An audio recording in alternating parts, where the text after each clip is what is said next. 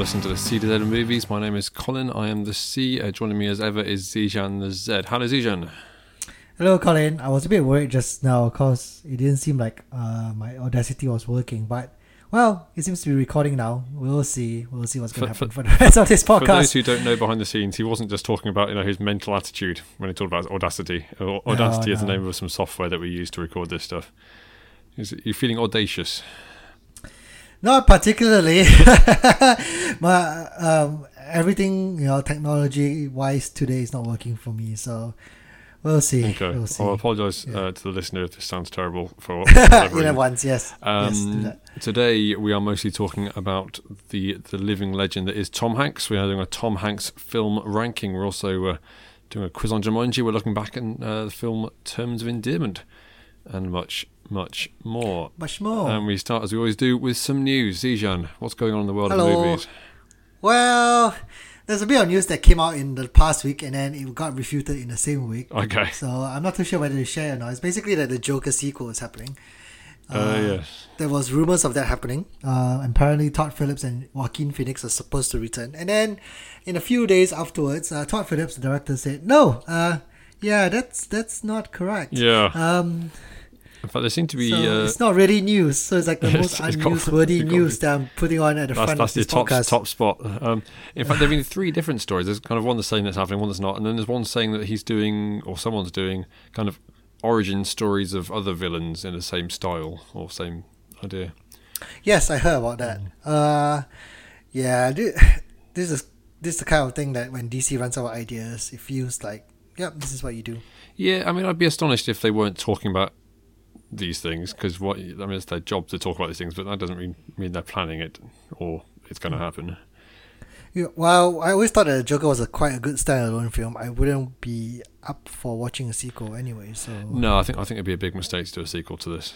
Yeah. I think it would lose a lot of what it had, and the whole point is his flip from downtrodden to being this kind of killer. And I think, well, going from being a killer to being a slightly more organised killer, it's not as exciting. Zijan, if I was to say the word McClunky to you, what would you say to me? This feels like a trick question. You familiar with McClunky? No, not at all. No. Then you, Zijan, have not been paying attention to the latest twists and turns in Star Wars Episode 4 A New Hope. What? Why? So, I know that you're not the world's biggest Star Wars fan, but you may be familiar with the fact that George Lucas loves to play around with his Star Wars films. He likes to redub and put in new effects and cut things and add things and all sorts. In fact, I'm not sure he's ever cut anything, but he likes to add stuff. Well, the latest is on Disney Plus. This is this week's Disney Plus news. They've got the Star Wars films on there, and unbeknownst to anyone, they've got George Lucas's latest version of them. Okay. Now, you're familiar with the scene where Greedo and Han Solo shoot each other? Somewhat. Yes, and there's a significant controversy amongst Star Wars fans of who shot first. So in the original version, Han shot first, and later versions Greedo shot first. Now they kind of shoot together. Anyway, this latest version, there's a new bit where Greedo says McClunky just before shooting Han. Okay, yeah, I read about this. And it's taken it took me such a long time to get it. There's a lot of background there. Anyway, it's taken social media by storm. Is that it? That's it. That's the news. How? Yeah, I definitely don't win the worst bit of news to begin this podcast with, honestly. So there you go. Can you beat nothing's happening and someone said McClunky? Those are our top two news stories. Mission Impossible 7 and 8 has casted Pom Klementif. It has.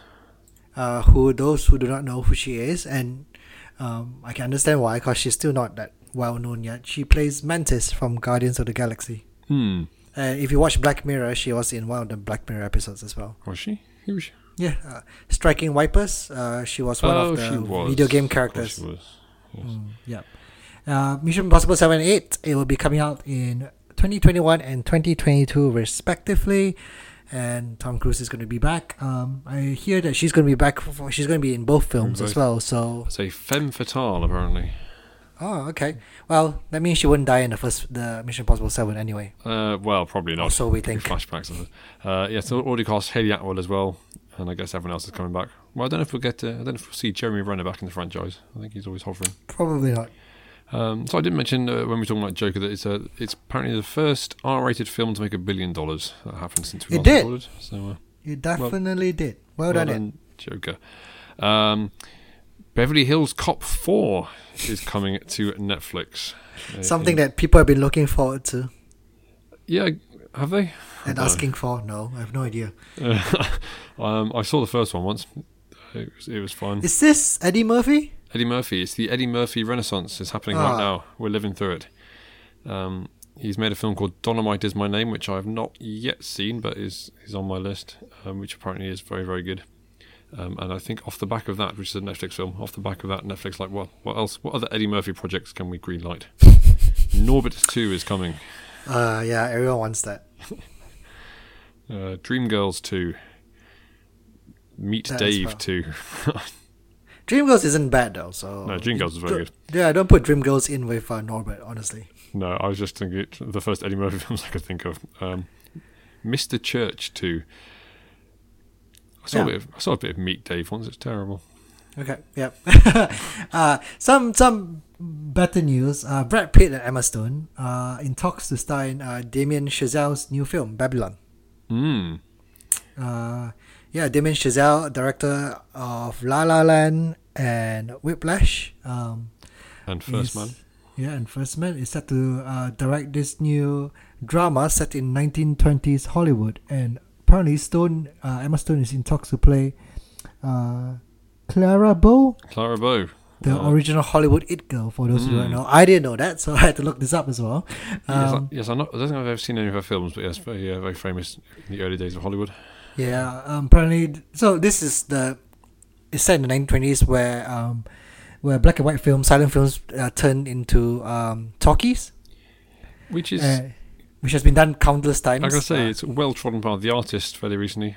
Yeah, but apparently, Rain, I suppose. But apparently this was this is going to take a darker turn of it because Clara Bow didn't make the jump or didn't do it well, so they're going to look into that. Yeah, I mean, it feels like it has some crossover with La La Land, with kind of Emma Stone character being a aspiring actress, and obviously Brad Pitt is just in Once Upon a Time in Hollywood, so exploring old Hollywood stuff. Very different era, but... Well, I'll watch this anyway. I like Damien Chazelle, even though I didn't watch First Man. I'll say First Man was a disappointment for me, but the other two certainly. What else we got? There's a film called The Last Duel, which is coming out in Christmas next year, which is being directed by Ridley Scott, but is starring Ben Affleck and Matt Damon, and is being written by them.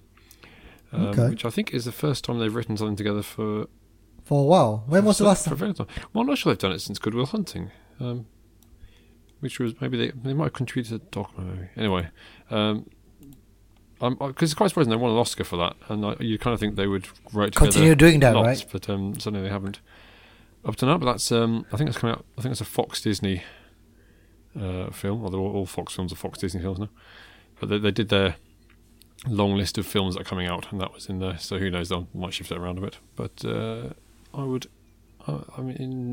intrigued. I can't actually remember what it's about. I think it's a period thing, but just the reuniting of those two is quite intriguing. Yeah, I agree. It's been a while since I've seen them. Anyway. Yeah, King Charles VI declares that the knight Jean de Carouge settled his dispute with his squire by challenging him to a duel. Nice. 14th nice century. French pronunciation. Thank you very much. Thank you. Yeah, coming from a non-French Malaysian. No, that's spot on. Do you know the Uncharted film that's supposed to be coming up? Yes. Tom Holland is starring in it. Uncharted is a video game that is going to be made into a film. We thought there was going to be a renaissance of these, given Tomb Raider was out and Sonic the Hedgehog is coming out. Why not Uncharted? But Mark Wahlberg is set to join the Uncharted movie again. I say again because he was before this he was actually touted to play the main character. But now Tom Holland is going to be the main character, and he's apparently going to play. Mark Wahlberg is apparently going to play the supporting role, the mentor to Tom Holland's character. Called Sully, maybe? Or Scully, or... How do you know this? I don't know that. I know stuff. Because it's the Series of Movies. It's the most informed podcast out there, except that I can't quite remember his name. Yes, apparently this project's been gestating so long that he's gone from being the young hopeful to being the old wise man. So good luck to them all. Yeah. He could have played a grown-up version of what his previous character would have been anyway, so it'd probably be the same. That Nathan Fillion short film for Uncharted is very good. I still haven't seen that yet. I need to watch it. Check that out. I mean, I've never seen Uncharted the game, so I've got no It's idea very if there's popular, anything though. like it. It's very popular. It's basically So I'm told, Tomb Raider, but a male protagonist. Speaking of things that are popular, do you remember when Michael Jackson was popular? That is a horrible segue, but go on. Only if you shine a light on it.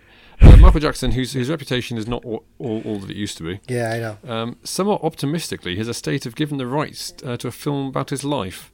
Oh, wow. To Graham King, the producer of Bohemian Rhapsody. So he's got the rights to it and to use all the music. That's very brave.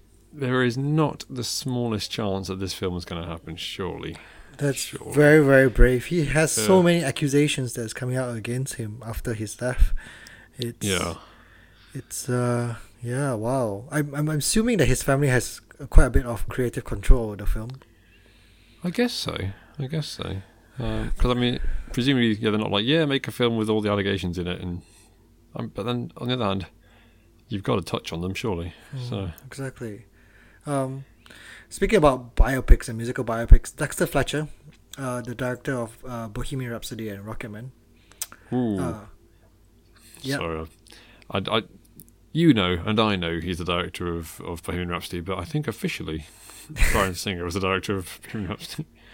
Yeah. I don't want the Directors Guild of America getting onto us. Yeah, well, anyway.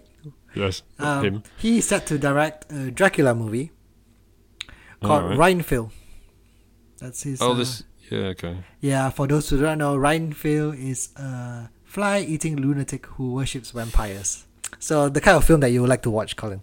Can't wait for it. Yep. Is this Universal? Is this part of their dark universe? Are we still talking about Dark Universe? Why are we talking about this? It's definitely out of the way already. No one cares about it. Well, they seem to be kind of by stealth doing it now, where they're making... I said, The Invisible Man has just got a trailer, and there isn't officially a Dark Universe, but they're kind of sneaking these things out anyway. Yeah, no one cares.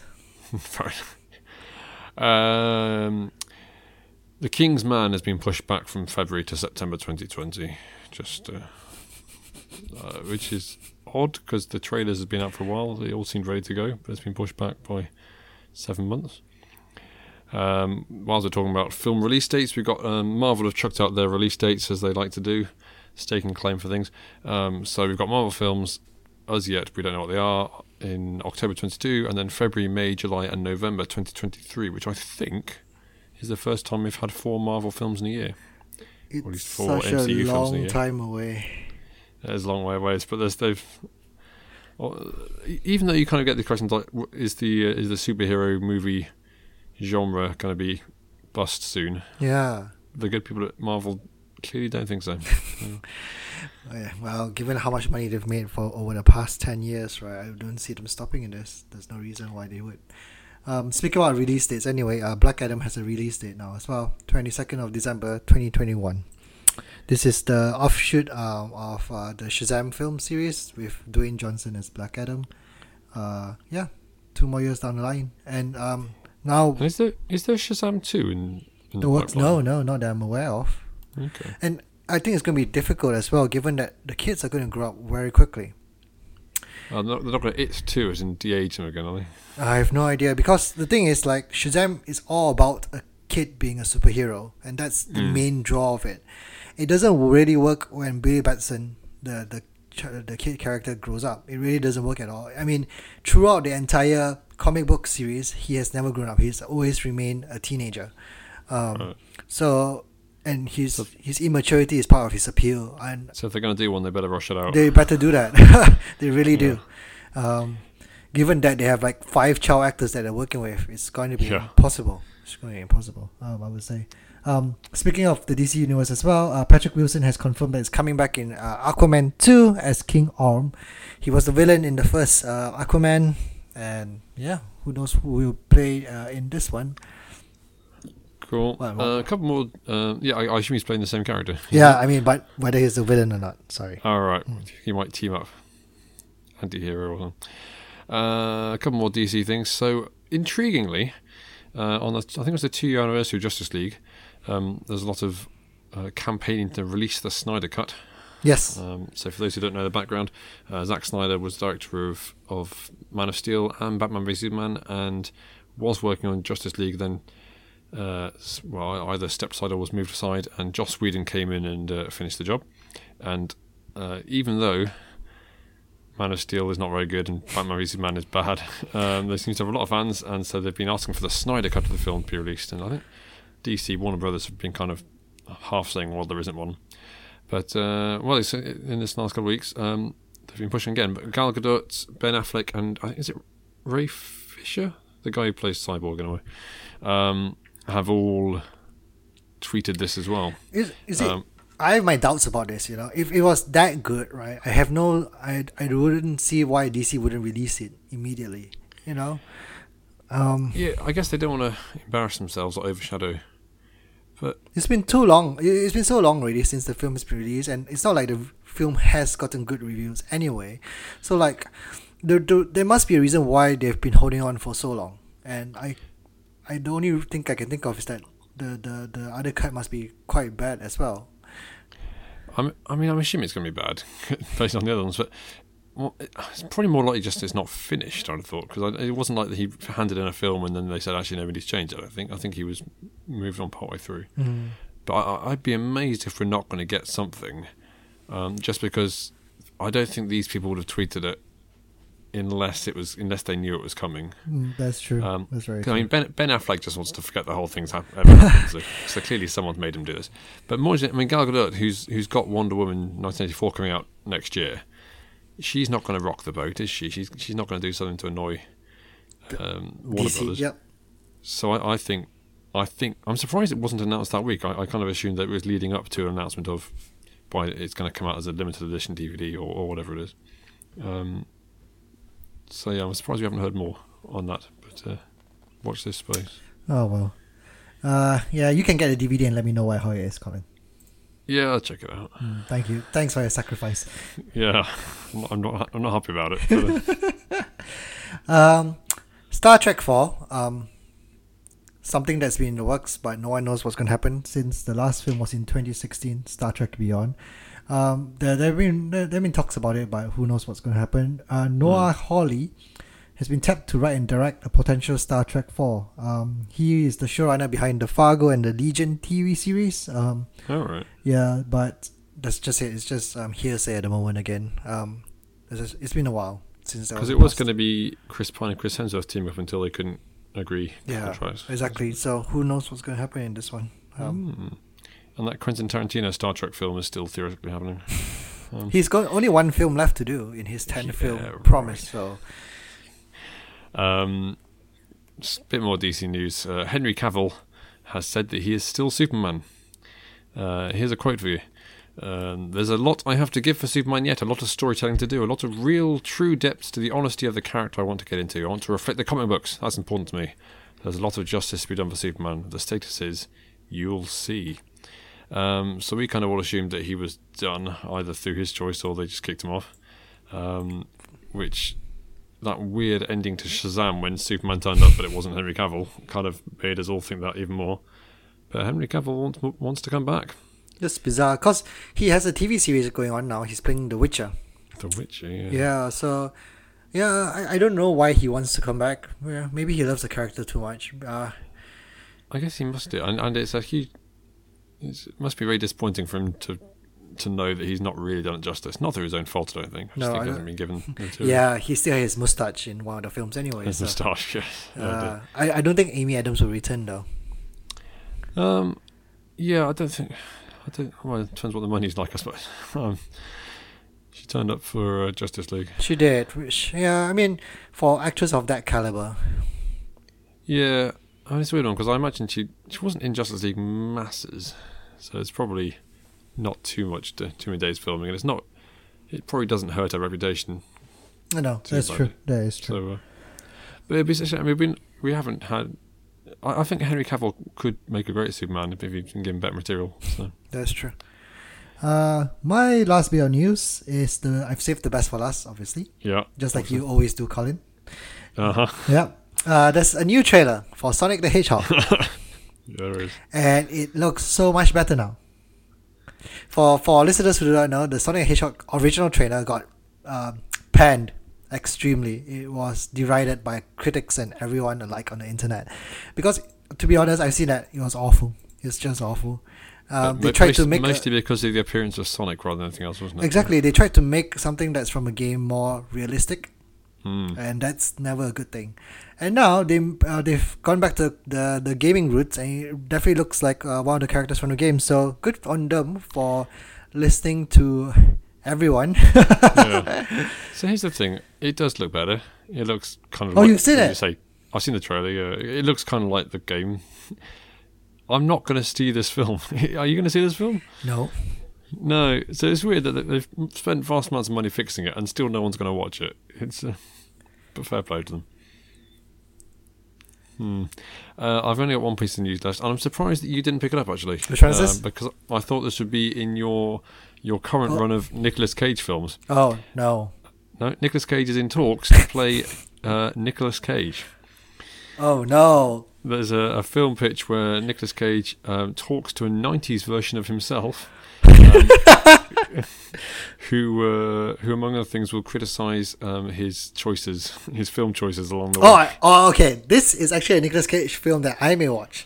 I say this does sound like something that I would watch. Who knows if this will actually happen? But that's his latest film. He's in talks to do. I don't know whether they'll be de-aging him or whether they'll just get him to change his hairstyle and hope for the best. But there you go. That's the latest in the. Over the last few podcasts, he seems to be doing one new film project every fortnight. So.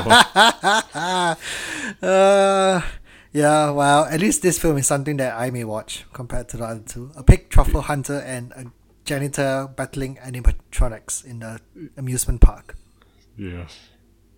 What a trilogy. Any more news? Nope, that's it for me. Cool. In which case, we move on to our next segment, to See or Not to Z, where we talk about films that we've seen and tell you, the listener, whether you should see them or whether you should not Z them. Tijan, have you been watching films? I did, actually. And superb. For all our and this is for all our little audiences who listen to our podcast. All our little audiences? Yes, those aged below 12. I see. And all their parents who are dragged to watch this as well. Have you watched Frozen 2? Yes, I did. I watched Frozen 2 yesterday. Okay. Yeah. Frozen 2, for those who do not know, is a sequel to Frozen. Wow, this is so illuminating. Which came out in 2013. This is why we do this podcast, to answer the questions that other podcasts are afraid to answer. Did you watch the original Frozen, Colin? I did. I watched it on a plane. And? I had a good time. Yeah. Let It Go, great song. Great song. I enjoyed the first Frozen. They had some very catchy songs in it. The cast is very good. They've casted mostly Broadway actors as well. So all of them have good singing chops, really. So you have Idina Menzel, who voices Elsa. She was the star of Wicked and Rent, for those who don't know. You have Jonathan Groff, who is the voice of Kristoff, who is the star of... He was in Glee, and he was also in Spring Awakening. You have Josh Gad, who is the voice of Olaf the Snowman. He was also on Broadway as in the Book of Mormon. I know my Broadway knowledge. Dude, this is very good. Quite a bit. And you have also Kristen Bell, who is not a Broadway singer, but she has a good voice nonetheless, who plays Anna. And it follows the tale of the Ice Queen, and completely changes it, because I remember reading about the story about the Ice Queen, and it's dark. It's a very dark tale. They've definitely lightened it up a bit. Frozen 2 continues on from Frozen, but this time round, they are on a journey to discover the source of Elsa's powers and save their kingdom after a mysterious voice calls out to her. Ooh. Yeah, I know, exactly.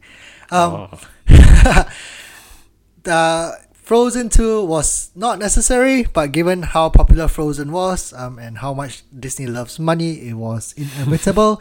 And as I suspected, the film was just it definitely wasn't necessary at all. It doesn't add anything to any of the characters that we didn't know.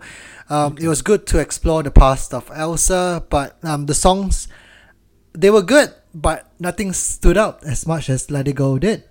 Unfortunately, there were some parts in the film that I really liked as well. Olaf is funny as always. The snowman, there were some bits which were laugh out loud funny, and I also like that the guy Kristoff get to sing the Love Pining song that's usually reserved to all the princesses in all of Disney films, but now it's now given to the guy, which I do like this gender reversal thing. But I'm going to say some spoilers here, Colin. I don't think you care that much about this film anyway, so I'm going to spoil it. Halfway through the film, midway through the film, apparently Elsa and Olaf dies. And yeah, I bet they don't though. Yeah, exactly. So there's no stakes in this whatsoever, and trying to put that in, trying to manipulate emotions, I found it quite annoying, to be fair. Okay. Yeah, so it's an okay film. It's not a bad film by any means necessary. The graphics are amazing. The voices are amazing. The songs are good, not as catchy but still good, and it's a decent story. I mean, and yeah, it's okay. It's something to watch if you have nothing better to do. It's not bad by any means. Okay. So yeah. I won't be going to the cinema to see that one, I don't think. But you can watch it on a plane. I'll watch. Yeah. It's a good plane film, I think. Okay. I saw Long Shot finally, which is came out earlier this year. But I saw on DVD. It's Seth Rogen and Charlize Theron. Yes, I was wondering what film this was, and then now Seth Rogen and Charlize Theron. Yes, a comedy. She's running to be president. He's someone who lived next door to her back when they were kids, and is now a journalist. And he's brought onto her team to write for her, and they begin a romantic relationship. It got rave reviews. It was kind of regarded as one of the best comedies of the year. And I guess a bit similar to Frozen 2. I thought it was fine. I enjoyed a lot of it. In fact, I think all the funniest jokes are kind of throwaway lines. So the kind of you hear it and think, oh, that was brilliant, but they've already moved on to something else. The general plot, it reminds me a bit of Love Actually. Do you remember the bit in Love Actually where Hugh Grant, as Prime Minister, has a go at the US President and everyone's cheering? Well, they're not cheering on screen, but the idea is at home, like, yes, finally a Prime Minister is going to stand up to the USA. This felt a bit like Seth Rogen's idea of the ideal president, which is someone who does drugs and swears. Yeah, of course. And, well, in fact, maybe not. It's mostly the drug thing. And in fact, yes, does swear about the current incumbent in her interview. And I was sat there thinking, this is the worst candidate for president. I would definitely vote for whoever she was standing against. So Seth Rogen and I have different views, I think. So there's a lot of funny stuff in it. Seth Rogen does like his drugs, though. He loves a drug. He does. Yes. And I do not. So yeah, I didn't find a place in my heart. But Charlize Theron, I think, is a superb actress and very versatile. She does makes very interesting choices in the film she does. But this isn't one of my favourites. Oh well. We move on then to the main segment of the day. It's the Tom Hanks ranking. Yes. We have ranked our 10 favourite Tom Hanks films. Oh, we have tried to, at least on my side, on my case. All right, have you not seen 10? No, I have seen 10. It was a struggle at the end, though. Like what we did. Who did we do the last time? I can't remember. Tom Cruise. Yeah, it's the end that's always difficult. Yeah, I find it difficult because there's so many. I have seen, in fact, it turned out 33 Tom Hanks films. What? So narrowing it down to 10 was quite tricky for me. I've seen 14 and it was difficult to pick my 10. Okay. We've also asked the world at large to provide their favourite Tom Hanks films, which we have a few of those as well. So as ever, we will go through from 10 to 1. We will score points the reverse of that. So our 10th choice will score 1 point, all the way up to our first choice will score 10 points. There'll be 1 point per suggestion from other people. We'll total it all up, and we will declare the official best ever Tom Hanks film. This is in the run-up, of course, to A Beautiful Day in the Neighbourhood, I think it was going to be called Will You Be My Neighbour, the next Tom Hanks film, which is about Mr. Rogers, which comes out in this country in January and is attracting awards buzz. Shall I kick us off with my 10th choice, which is Toy Story 4, which I saw earlier this year. Yes, we did. We did an episode on it, so I won't talk too long about it, but I thought, I don't know, a lot of people kind of thought it was unnecessary. I thought it was unnecessary. You thought it was unnecessary as well. To me, it was the best Toy Story film since the first one. I liked what they did with the characters, and no one on the planet agrees with me. Yeah. That's my view. Wait till you see my number 1 as well, Colin. Okay. So Tom Hanks is charming as Woody and is really... he's been playing that role for 25 years. A long time. He knows the character back, inside out now. So there you go. 1 point for Toy Story 4. My number 10 is Philadelphia. This is Tom Hanks' first Oscar win for the role as a gay man who got fired from his company because of his homosexuality. And I don't know, he lost a lot of weight in this film because he got AIDS. The character got AIDS, so he does look sickly towards the end, and it's a very powerful performance from him. His Oscar is well deserved. Antonio Banderas is in it as well, in a small role as well. I think we've discussed this in the courtroom dramas films. Yes. So I'm not going to go through a lot of this as well. Was it Denzel Washington? Was it? It's Denzel Washington as well in this as well. Yeah. So yeah, I think I like this film a lot, and I definitely prefer this over the other 4 that I have watched. Okay, this was narrowly missed out on my list. I've only seen it once. It was very good soundtrack as well. Very powerful film. Yeah. Speaking of which, powerful films and Oscar nominations. In fact, I think my number 9 slot goes to Captain Phillips, in which Tom Hanks played the titular role of a guy whose ship is taken over by Somali pirates. It's directed by Paul Greengrass. It was very kinetic, very, very good action.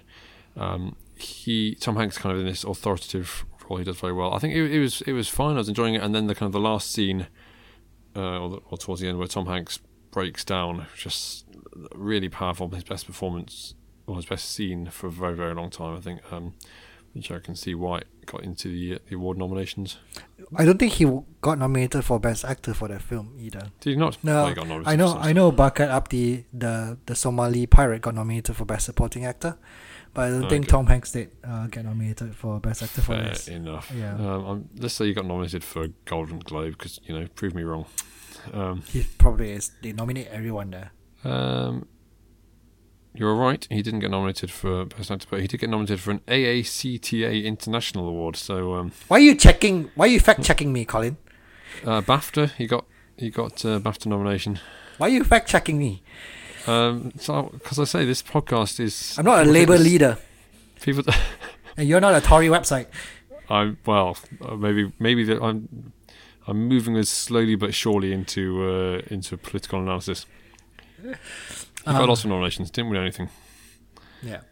My number 9 is Sleepless in Seattle. One of the 2 Tom Hanks McRyan films out there? 4 actually. 4. Wow. That's how many films I've seen with Tom Hanks and McRyan. The other film that I saw them in was You've Got Mail, and I definitely prefer Sleepless in Seattle, especially the Empire State Building right at the end. It's quite iconic, that scene. Everyone knows that. But yeah, Tom Hanks and McRyan has very good chemistry together. I love them both together. My problem, I do like Seattle. My main problem with it, I guess, which is maybe why it's not on this list, is that you say they've got good chemistry together, and they do, but they're barely together in this film. They are. They are all separate. They all split up. Yeah, that's true. They meet again. There's a very powerful scene where he's talking about his ex-wife. Yeah, on the radio. So it's very, very good. But again, narrowly missed out for me. Next up for me, taking the 8th place, is the original Toy Story, which I think is the best. It's a good film. Groundbreaking film. Definitely groundbreaking. So groundbreaking. I mean, all Pixar Disney films now is all thanks to the first Toy Story. Yeah. It really is. Yeah. There's nothing all to it. Like all the DreamWorks animation, all the animations that you see now, it's all thanks to the first Toy Story, and nothing can beat that. Yeah, I mean, even having big name actors in animated films, I know maybe it wasn't quite the first, but it was one of the first. So, if you look back on Disney classics, no one's heard of any of the actors, or at least not outside of animation. So, it was to take a huge name like Tom Hanks, which at that point, even bigger than he is now, I guess. He was probably the biggest actor, or one of the biggest actors around. Yeah. So, my number 8 is Captain Phillips, which you've mentioned already earlier. Yeah. Love that film. One of his most recent films that I've seen as well. It's a good performance by Tom. Very strong performance by Tom. Yeah, in fact, I know we talked about it, but I made my list of my 33 films, and his recent output has not been as strong, in my view. So I think this is probably the last really good one. Well, I've already said Toy Story 4, but if you exclude animation. Yeah, that's true. 7th place for me is Apollo 13, Ron Howard film. Tom Hanks obviously plays Jim Lovell, one of the astronauts stranded in space. I think it's just, I think when Ron Howard is on form, he's really on form. It's very empathetic, I suppose. It's an exciting story, very well told. You kind of get the majesty of space, and it's kind of just a fun problem-solving element to it as well. So how they're going to get them down, and it's one. I mean, everyone knows the Apollo 13 story, I guess. Or at least the vast majority of people will. So, but they still managed to ratchet up the tension and make it kind of not just Tom Hanks' character, but kind of is it Gary Sinise who plays the guy who's left on Earth? He has a very emotional storyline as well, so worth checking out. I have not seen Apollo 13 actually. Yeah, very good. The best of the Apollo films, I would say. You don't need to watch the first 12 to understand it. Yeah, that's a bad joke. But go on. That's all I've got. My number 7 is Toy Story, which you mentioned. And I've already said my piece for it, so iconic. Cool. Number 6 for me, slightly controversially perhaps, You've Got Mail. That is controversial.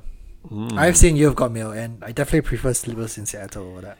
Yeah, I've always preferred You've Got Mail. I don't know whether it's because I saw it first. I think maybe it's just because they spend more time together on screen. I think I watched it again a couple of years ago, and it is cornier than I'd remembered. But I think, still very strong performances from the two of them. They're right at their kind of rom-com peak. It's based on a play which called The Shop Around the Corner, which was adapted into a film starring Jimmy Stewart back in the day. So I've seen that as well. But it possibly hasn't aged brilliantly when you watch the kind of the AOL dial-up on all this, but although we had AOL dial-up, and it did not get online anywhere near as quickly as Meg Ryan's did. So if it was a genuine, realistic film, she'd be sat watching that for about 5 minutes every time she wanted to go and chat to him. But for those who haven't seen it, it's Tom Hanks and Meg Ryan chatting online, but also they're kind of rivals. He's from a massive bookstore, and she is from a little shop around the corner. And there's a dog. Unimportant, but that's one. Points for the dog. FYI, since I'm not going to cover them myself, and I expect you're not, the other one is Tom Hanks and Meg Ryan, first of all in Joe versus the Volcano. And I'm struggling to remember the name. They did one, Meg Ryan's directorial debut from a year or two ago, which no one watched. She managed to persuade Tom Hanks to rock up for a bit in that, and she was also in it. So that's the fourth in their team ups. Oh wow, okay. But yeah, I can't remember what it's called, I'm afraid. Yeah, they're not as famous as this two though. Not yeah. I mean, Joe versus the Volcano, I think is a bit of a cult classic. But not really as popular. But not in these ranks, no. Yeah, exactly. My number 6 is a cult classic. Yeah, well, it's more than that. It's very popular. It's Big. Where Tom Hanks plays a little boy who wants to grow big and wishes it with this weird, creepy-looking machine. Very creepy machine. And then he ends up big. It's one of those age transformation films that we've spoken about before. And I think this film just shows off how well Tom Hanks is and how charismatic he is as an actor. Honestly, he carried this film all by himself, and he's just great as a giant kid. Yeah, and really, as you say, pulls that off. He definitely seems to be a big kid. I think this is a landmark one for him because he done Splash already. Yeah, I think this was the film that turned around his career quite a bit. Really catapulted him into exactly. Stratosphere. Into the Stratosphere, yeah. And the best, I think, of these kind of films, because you say this idea has been done quite a lot. Actually, I love 13 Going on 30. That's such a good film. Anyway, I just love that film so much. This is it's slightly creepy. In that, he's what is he, 12, 13, whatever he is, and he does sleep with the woman. Yeah, that bit was who thinks that he's an adult. Yeah. But yeah, that famous dancing on the keyboard. Yeah. In what place? Fifth place for me. We're now in the big five, top five. Top five. A League of Their Own, which I must admit I've only seen once. I want to see it again, but it's not a starring role film. I think Gina Davis is the star of this film, but it's about a women's baseball team that Tom Hanks is coaching, and it's surprisingly moving, I have to say. It's even though it stars Madonna, so it's basically just the tale of their trials and tribulations and kind of beating low expectations and etc. But Gina Davis is superb in it. Tom Hanks does a fine supporting role. It's a famous line, "There's no crying in baseball." That's his line from that, which is pretty well known. And then you kind of get Gina Davis's character moving away from the baseball and the recriminations from that. But it's fun, it's sincere, and he's good as well. So there you go, fifth place. My number 5 is Cloud Atlas, and I've spoken to Daph about this as well. Directed by the Wachowskis, based off a book by David Mitchell. I loved the book when I read it. It's a story about 6 different intertwining stories. Which are set in different places. Tom Hanks plays multiple roles in this six mini films in this giant film, and I watched this with my brother, and we both loved the book. And I thought this film captured, managed to do it justice, because the book is quite difficult to be able to readapt into a film. It's almost impossible, but I thought they did it justice, and because of that, I'll give it like all the thumbs up I could give. I know it was panned by the critics, but kind of got mixed reviews. Mixed reviews. That's true, but I loved it. It was one of my favorite films. Yeah, I thought it was a very good style. I'm not sure it entirely worked on every level, but enjoyed it. Fourth place for me is Big, which you talked about. So back to you. Yeah, fourth place for me is Saving Mr. Banks, where Tom Hanks plays Walt Disney and Emma Thompson plays P.L. Travers. This is the story about Mary Poppins. How Disney got hold of the rights to film Mary Poppins, and for those who don't know, P.L. Travers wrote about Mary Poppins, and in real life she definitely hated the film. Yes. She didn't like all the penguins and everything in Mary Poppins, but this film, and indeed she banned them from doing a sequel, didn't she? I think so. She was quite harsh on it.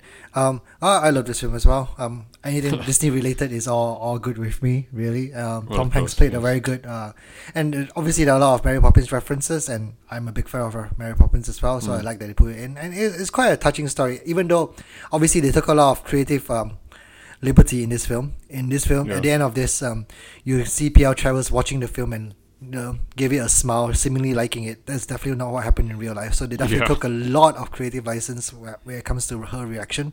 But both Tom Hanks and Emma Thompson are brilliant in the role, so can't fault them for that. It's interesting because it's Disney doing a film about Disney, so it's never going to be too critical, is it? Exactly, yeah. I thought Colin Farrell's very good as her father in Flashback. Third bronze medal for me is Castaway, which we talked about extensively last time when we were talking about one-man films. And Zijan, you said that you would watch Castaway before this ranking. Did that happen? No. Cool. I was meant to, but I was busy. Last week was very busy for me. Fair enough. Well, there you go. It's my third favourite Tom Hanks film. Right there. My third favourite Tom Hanks film is his second Oscar win, which is in Forrest Gump. Where, I'm pretty sure most people who has seen Forrest Gump before. It's just about this character Forrest who goes through, and his entire life. Well, not his entire life, till like middle age maybe. And you see him, meeting lots of famous people. He does a lot of weird and crazy stuff that doesn't really link to each other. But it's again, it shows Tom Hanks at his forte. Yes, I mean it's an absolute classic, isn't it? I know there's a lot of people who hate Forrest Gump. I've never quite worked out why, but I think it's a beautifully touching story. It's hilariously funny. Yeah, it's very charming. I love it. Yeah, and quite insightful, I guess, commentary on the politics of the 20th century. A lot of what it shows. And you can see all these presidents and Vietnam and all sorts. But yes, I'm a big fan. I think he's fantastic. He, as you say, his second Oscar win. It was second consecutive Oscar win, making him only the second actor to win back-to-back Best Actor Oscars after Spencer Tracy. Wow. Good on him, though. He's never done it since.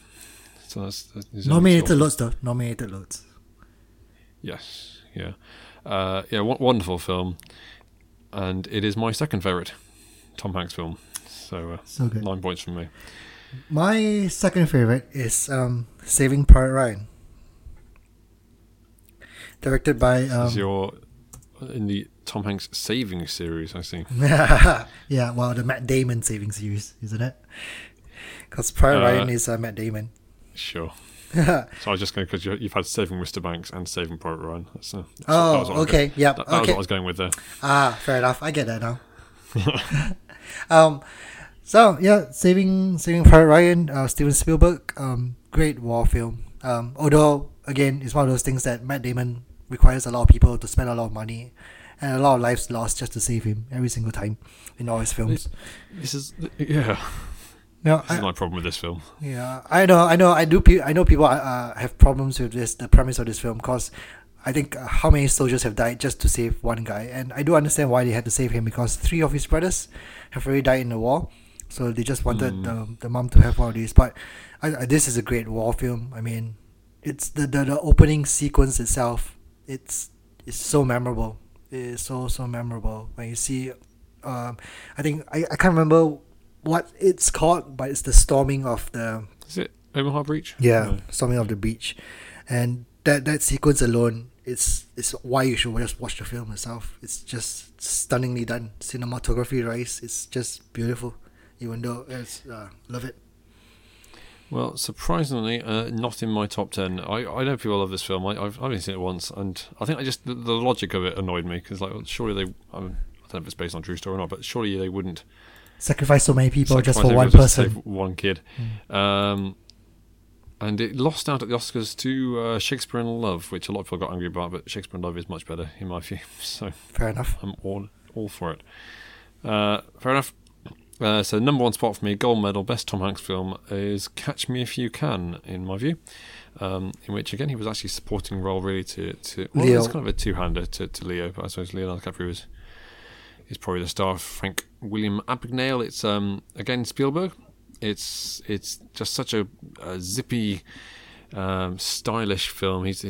Leo plays a con man, or a con boy, I suppose. He's still a kid for most of it. And Tom Hanks is the policeman or detective or whatever it is, who's on his tail. And I think it's based on a true story. I think the Tom Hanks character is probably a kind of an amalgamation of various different real life people. But it's funny, it's touching, it's I'd say really stylish. I think some people regard it as quite throwaway in Spielberg's canon, which I think is unfair. And indeed, Steven Spielberg, I've discovered, thinks is unfair. So there you go, I'm in good company, because I think it takes a lot of work to make a film that seems that light. So maybe not his... The way we rank this isn't based on performances. So I wouldn't say it's necessarily Tom Hanks' best performance, definitely not. But I think it's his best film. So. Fair enough. And as mentioned before, my number 1 film, without a doubt, and the best Toy Story film in the franchise, is Toy Story 3. Toy Story 3? Toy Story 3, without a doubt. I was really expecting you to say 2. No, okay. Toy Story 3. Well, I was one of those people who were very disappointed with Toy Story 4. I felt it was unnecessary, because Toy Story 3 ended the trilogy of films so well. So well. And I don't know anyone who didn't shed a tear in the last sequence where Andy handed over his toys over to Bonnie. I thought so much I like about this film. Honestly, it's the graphics are great, the voices are great as always. You know these characters so well after watching them in the past 2 films, and watching them being handed over at the end to from Andy to Bonnie just feels like the best way to end. It's just the perfect way to end this film series. And I love it so much. Obviously, the Oscar nominations agree with me because it was nominated for Best Film, which makes it one of the rare animated films that was nominated for Best Film in the Academy Awards. Toy Story 4 could still be nominated for Best Film. It won't. It definitely won't. I can bet that it won't. Yeah, I think you're probably on safe ground. I said this before, but my main thought in the last scene was the house at Pooh Corner did this so much better. So if you want a story of kind of kids outgrowing their toys that is heartbreaking, just read the last few pages of the house at Pooh Corner, and it's knocks Toy Story 3 out of the park. Anyway, not important. We're not a book podcast, are we? No, we're not. Well, you, the listener, have been contributing your suggestions for your favourite Tom Hanks film. So let me rattle through those. Actually, got a bit of time. So, in fact, I was included. I just happened to mention it at work, and some people suggested things at work, so I've included them as well. So Joss from work, he says Toy Story is his favourite. Ross from work says Apollo 13. Ian from work says Big and Turner and Hooch. A surprising bid for Turner and Hooch there, which, if you haven't seen it, is Tom Hanks teaming up with a dog to fight crime. Yep. Rich from work says Dragnet, which is based on a TV series. Him and Dan Aykroyd, I think. My brother Simon says You've Got Mail. He's with me. Danny says Forrest Gump. Kev says Polar Express, which I have not seen. And I think might be the only one on any of these lists that I haven't seen. I've not seen that either. And it's an animation film as well. So and kind of fairly early 2000s. It was Robert Zemeckis, I think. Is it Christmassy? It's Christmassy. Yeah. I saw a trailer for it, and I thought it was one of those kind of trying to get humans in animation form, and wasn't quite there yet. But anyway, he liked it. Green Mile, which actually I only saw the first half of back at uni, and Forrest Gump. My cousin Bethany says Polar Express and Bridge of Spies, which again Spielberg, about Cold War and hostage transfer negotiation with spies and stuff. I thought it was quite boring. I've seen it as well. I thought it was quite boring as well. Judy says Green Mile. Rachel says Castaway. My friend Rich says Forrest Gump. Becca says The Terminal, which again Spielberg. He's done a lot of Spielberg, which I almost made onto my list. I didn't like the ending, to be honest, which they reshot. But it was about a guy who got stuck at an airport, basically, because his country ceased to be a country whilst he was there, so he couldn't leave. Yep. And again, based on a true story. I think it's nice. It's very touching, kind of, or quite amusing stories of people who work around the airport and their interactions. Zoe Saldana, I think it was Zoe Saldana, kind of sprung to fame-ish on that one. Smudger from work says Forrest Gump. Andy says Catch Me If You Can.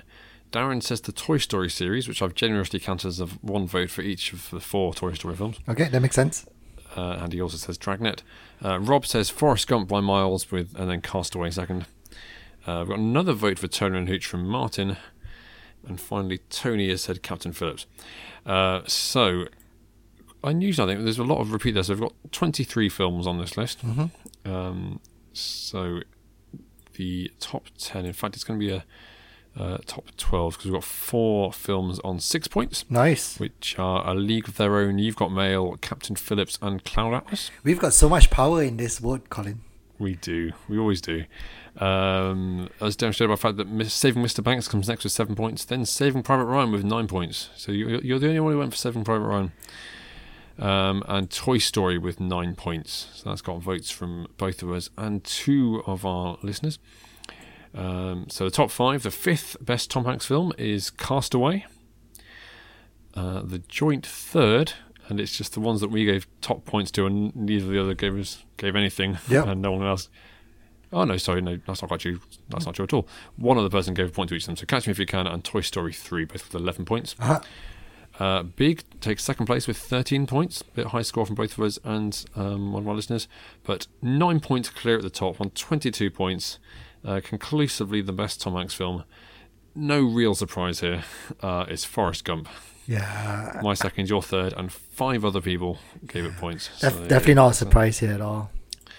I mean, if anyone thinks of a Tom Hanks film, Forrest Gump would be at the front of, That's your archetypal now. I didn't ask him for this, and I haven't prepared you for this, but do you have a worse Tom Hanks film, do you think? I don't think so. Not from me. No? Have you not seen Angels and Demons or Da Vinci Code? Oh, yeah, I did watch Angels and Demons. Yeah. I watched the Da Vinci Code as well. I hate those films. Okay, that'll do for Tom Hanks, which moves us on to Look Back in Oscar. Ta-da! Time for this? Yeah, we've got time for this. So we talked about the film Terms of Endearment, we watched the film Terms of Endearment, and we're going to talk about it. Yep. So for those who don't know, we alternate between looking back at a past Oscar winner, and the other time we'll be doing actor factor. Mm-hmm. And this time around, we have the 1983 Best Oscar winner, Terms of Endearment, which stars Shirley MacLaine, Deborah Winger, Jack Nicholson, Danny DeVito, Jeff Daniels, and John Lithgow. I think I've mentioned all the main cast. All the big ones. And I say, when I was watching the opening, all these names kept coming up, and I was like, wow, what a great cast. It is, I didn't really know much about this film at all.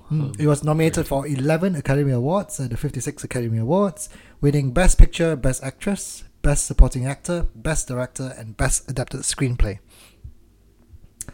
So yeah, that's the Shirley MacLaine and Jack Nicholson, wasn't it? Because John Lithgow and Deborah Winger were both nominated as well for the same category. Yep. And yeah, that's my quick summary of this film. Well, the other bit which I didn't talk about was the synopsis and the plot of this film. It just follows the mother-daughter relationship spanning over 30 years. That's it. That's as simple as that. Yes. So what do you think? So this film reminded me a lot about Boyhood. Okay. When I was watching this, I was like, oh, this has Boyhood vibes. And for those who don't know, Boyhood was shot over how many years? 27 years? 12. 12. Okay, much shorter than that. Yeah, 12 years, following the life of a child growing up. And this had that that feeling for me, like Boyhood, but without them looking like they've aged 30 years. None of them look like they've aged 30 years over that 30-year period at all. No, I mean, for the first couple of scenes, they got a different actress for the daughter, but yes, there's a lot of Vaseline on the lens in the first couple of scenes to make Shirley MacLaine look in her 20s or whatever she's supposed to look like. Yeah, but they definitely do not look like they've aged at all. No. So, which goes to speak about the effects back then. I thought the acting in this film is phenomenal. It really is, especially Shirley MacLaine. I thought she was incredible in this film, honestly. She does get a lot of meaty work to do, as you would expect. She plays the mother. And I thought she was just incredible. I could just spend my whole time watching her act. It's just that good. I got a few pet peeves with this film, but it's more because of the way they tell this film. It just felt like small clips, put together. And there wasn't the flow wasn't there. Like, it just felt like it's always cut short when it should be longer, for example. And sometimes there are scenes which doesn't add too much to the film, but within there anyway, which I get a little bit annoyed with when I watch films. It's just the flow. The flow is just, it's not as smooth as I like it to be. It just feels a bit truncated a bit, if that makes sense. Yeah, I know what you mean. It's quite, particularly, I mean, I guess from the earlier bits, particularly, they kind of jump. Well, actually, I quite like the way they jumped, because you'd have a scene and then you'd see her, the next scene she's pregnant. Okay, right. The next scene has a baby, a toddler. I watched this over a couple of evenings, actually. I watched maybe the first 30 to 40 minutes one night, and then I watched the rest of it the next night. The first night, I thought, this is fantastic. I love this film, and it was shaping up to be kind of one of the favourite films I've seen for a while. I just love the characters, particularly Deborah Winger. I thought she was superb. And at that point, so there's going to be some spoilers for this 1983 film. Yep. She hooked up with Flap, as played by Jeff Daniels. They were driving away to Des Moines, I think it was, which I think is in Iowa. So they're leaving behind, and it's kind of shaping up for this mother-daughter relationship that's a bit fractured. So you kind of see, it's kind of the first scene you see that the mother really loves her daughter, and then you kind of see them fighting with each other and cracking a bit. And I kind of had this view of how this film was going to go, that they would kind of gradually realise how much they loved each other and mend this relationship all the while, blah, blah. Which to a certain extent it does. Yeah, not really though. I always, like the fights never seem like fights to me. Because they always make up very quickly after that. Because of the clip jumping thing, like. I think I didn't love this film in the end, and I think that there are two main reasons for that. One of which is kind of the characters did seem to turn on a dime. So they had this kind of slightly fractured relationship, but then she kind of came home and just jumped into her mother's arms and she was hugging her. Yeah, exactly. Where did that happen? Exactly. There was no kind of consistent character. And similarly with Shirley MacLaine's character hooking up with Jack Nicholson, it was. I get that it was supposed to represent her kind of evolving relationship and emotions and stuff, but it just seemed to happen in a second, just suddenly complete kind of 180. So I didn't really buy the consistent characters. And the other thing for me, and again spoilers, but so you get this scene where I'm going to use actor names, sorry. Deborah Winger accuses Jeff Daniels of cheating on her, and he's kind of like, oh, you always get paranoid when you're pregnant. I thought it was quite a sweet moment where he's kind of, they've got this loving relationship, and and then it turns out that he is cheating on her, and then she's cheating on him with John Lithgow, and then he cheats on her with someone else, and it was played so weirdly, because I think, well, I've lost any kind of respect or affection for you, I guess, that you're just casually cheating on your partner like this. Particularly Jeff Daniels, who then just goes and lies to her about it while she's pregnant. And he moves somewhere else as well, just to be with his girlfriend. Just to be near the girl, which is... And while he's still married. Yeah. And they're kind of like, and she kind of just looks like, oh, you and your ways. And I think, well, this just doesn't ring true at all. So I think where I thought it was going to go was not where it really went, and so it was quite disappointing to me in that respect. And I agree with you; it's very well acted. I'm surprised Jack Nicholson won an Oscar for that. I thought he was good, but I'm not sure he was Oscar worthy. Yeah, I thought Jeff Daniels was the best of the male cast, to be honest. So yeah, I also it's based on a series of books. I know I didn't know it's a series of books. I thought it was just based on one book. Yeah, I took the title from one, but I think it takes events from a number. But this is why the title doesn't make any sense, because it's torn from the book, which maybe it makes sense in the book, I don't know. But in terms of endearment, what's that got to do with anything? It was very popular, this film, though. It was the second highest grossing film in 1983. Wow. Was that after Star Wars, I guess? Return of the Jedi? I think so. Probably. I'm not sure. That'd be 83. And also... Deborah Winger is a true delight. I can't imagine anyone cheating on her. There you go. Apparently she and Shirley MacLaine didn't get on. Yeah, I read that as well. So there you go. That's our latest look back in Oscar. Next time we're doing Actor Factor. What are we doing? We're doing Jessica Chastain. Ooh. Just because I happened to listen to an interview with her recently. Okay, fair enough. So she hasn't got anything else as far as I'm aware. We move on then to our final segment of today, which is the quiz. It's about Jumanji, and I am one up with 2 quizzes to go. Oh, only one up? Only one up. Oh, it is possible. I thought, to be honest, I've been getting lazy. I thought No. Why did you check anyway, Colin? Won this at a canter, and it's going to go down to the wire. Why did you check this? I was trying to make sure you didn't check this at all. I was keeping track. You've lulled me into a false sense of security. Do you want to hit me with your first Jumanji question? Yes, question 1. What kind of factory does Alan Parrish's father own? Ooh, shoe. Yeah, that's correct. This is quite a memorable scene because there was a shoe being put into a machine at the beginning of the first Jumanji. Yes. Jonathan Hyde played Alan Parrish's father, and which other character in Jumanji? Wayne Pelt, right? Very good, yes. Yeah, because there's this analogy that the father and the captain, the Wayne Pelt, were the same character because he had some resentment towards him. In fact, I think we talked about it in our Actors Playing Multiple Roles podcast back in the day.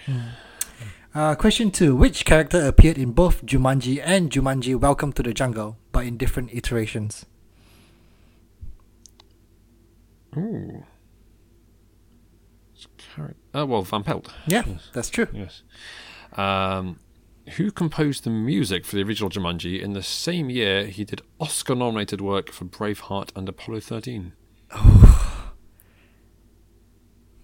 this is hard. This is hard, man.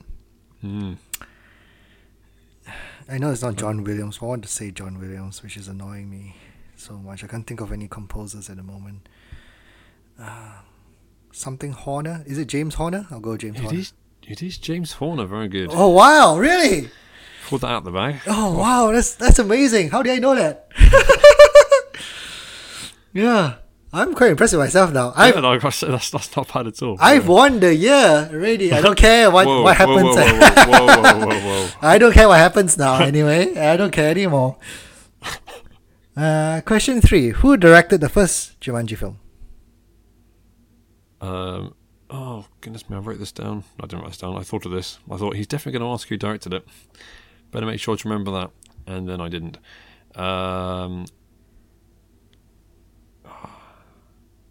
You can put it on your back as well. Was it Joe Johnston? It is Joe Johnston. Yeah, I pulled that out of the memory banks, although less impressive because that was a clear obvious. Who wrote the books that both Jumanji and Zathura are based on? This is Chris Van Allsburg. It is Chris Van Allsburg. Question 4. According to Jumanji Welcome to the Jungle, what animal is a weakness of Jefferson Seaplane McDonald? I don't know, what's the weakness of Jefferson Seaplane McDonald? I'm trying to remember which one Jefferson Seaplane McDonald is. Because there's a strengths and weaknesses scene, right? So I'm just trying to... Yeah. It's the most famous scene from that, I think. Which animal? Mm-hmm. He must be... I'm trying to think who Jefferson's... There wasn't a Jefferson Seaplane McDonald. Unless that's the... Was that the Nick Jonas one? Snakes? Mosquitoes. In the film, a mosquito landed on him and killed him. Don't remember that at all. What was the first incorrect answer? Question 4 for you. Who played the older version of Nick Jonas's character in Jumanji Welcome to the Jungle? Ooh. Is this Colin Hanks? It is Colin Hanks. Yes. Yeah. Okay. So, are we doing Zathura questions or not? So I've got 2 questions. I didn't know whether we're going to do Zathura or not. So I've got another Jumanji question as well, just in case. I think it's legitimate to ask these Zathura questions. Yeah, they're all part of the Jumanji series. Okay. So long as you're aware. Question 5. What's the name of the alien race serving as the chief antagonist in Zathura? I mean, it's not valid at all. Okay. I can ask my next question. That's fine. I think you asked that question. I did read the entire plotline of this, so I should know. Have you not seen it? Josh Hutcherson's in it. You love Josh Hutcherson. I've not seen it. No, even though Josh Hutcherson's in it. I'm not going to be able to guess this. The Titans. The Zorgans. Well, you've won this, but have a final question just to see if you can get full marks. What does Fridge use to destroy the Jumanji game at the end of Jumanji Welcome to the Jungle? What is it, sorry? What does Fridge use to destroy the Jumanji game at the end of Jumanji Welcome to the Jungle? Oh no, I can't remember this. I'm going to pass. I won it anyway. Okay, it was a bowling ball. Out of interest, what was your Jumanji question? Which actor will play a brand new avatar called Ming in Jumanji The Next Level? Oh, that was Awkwafina, wasn't it? That is Awkwafina. Well. I did offer you the choice, Colin. You did. Which means we're level for the year, Zijan, which means it's going to come down to the last quiz on films written by Christopher McQuarrie. Okay, I'm going to start researching tonight. Yes, you won't speak to me till the next 2 weeks. This is for the win. This is important. This is for tweet Christopher McQuarrie. I'm going to get facts straight from him. Oh, I can't believe it. We're at level. What a turnaround. And what is our main topic for next time, Zijan? You have told me this via Facebook Messenger, and now I'm looking it up. I'm not looking this up at all whatsoever. Why I'm not scrolling up at all. Directed by Martin Scorsese. Oh yeah, The Irishman. The Irishman. It's coming out on Netflix. The next. In fact, as you listen to this, I think it might be coming out today. I think so too. As we record, it's in a few days away. So I'm very excited by that one. See you soon. Bye.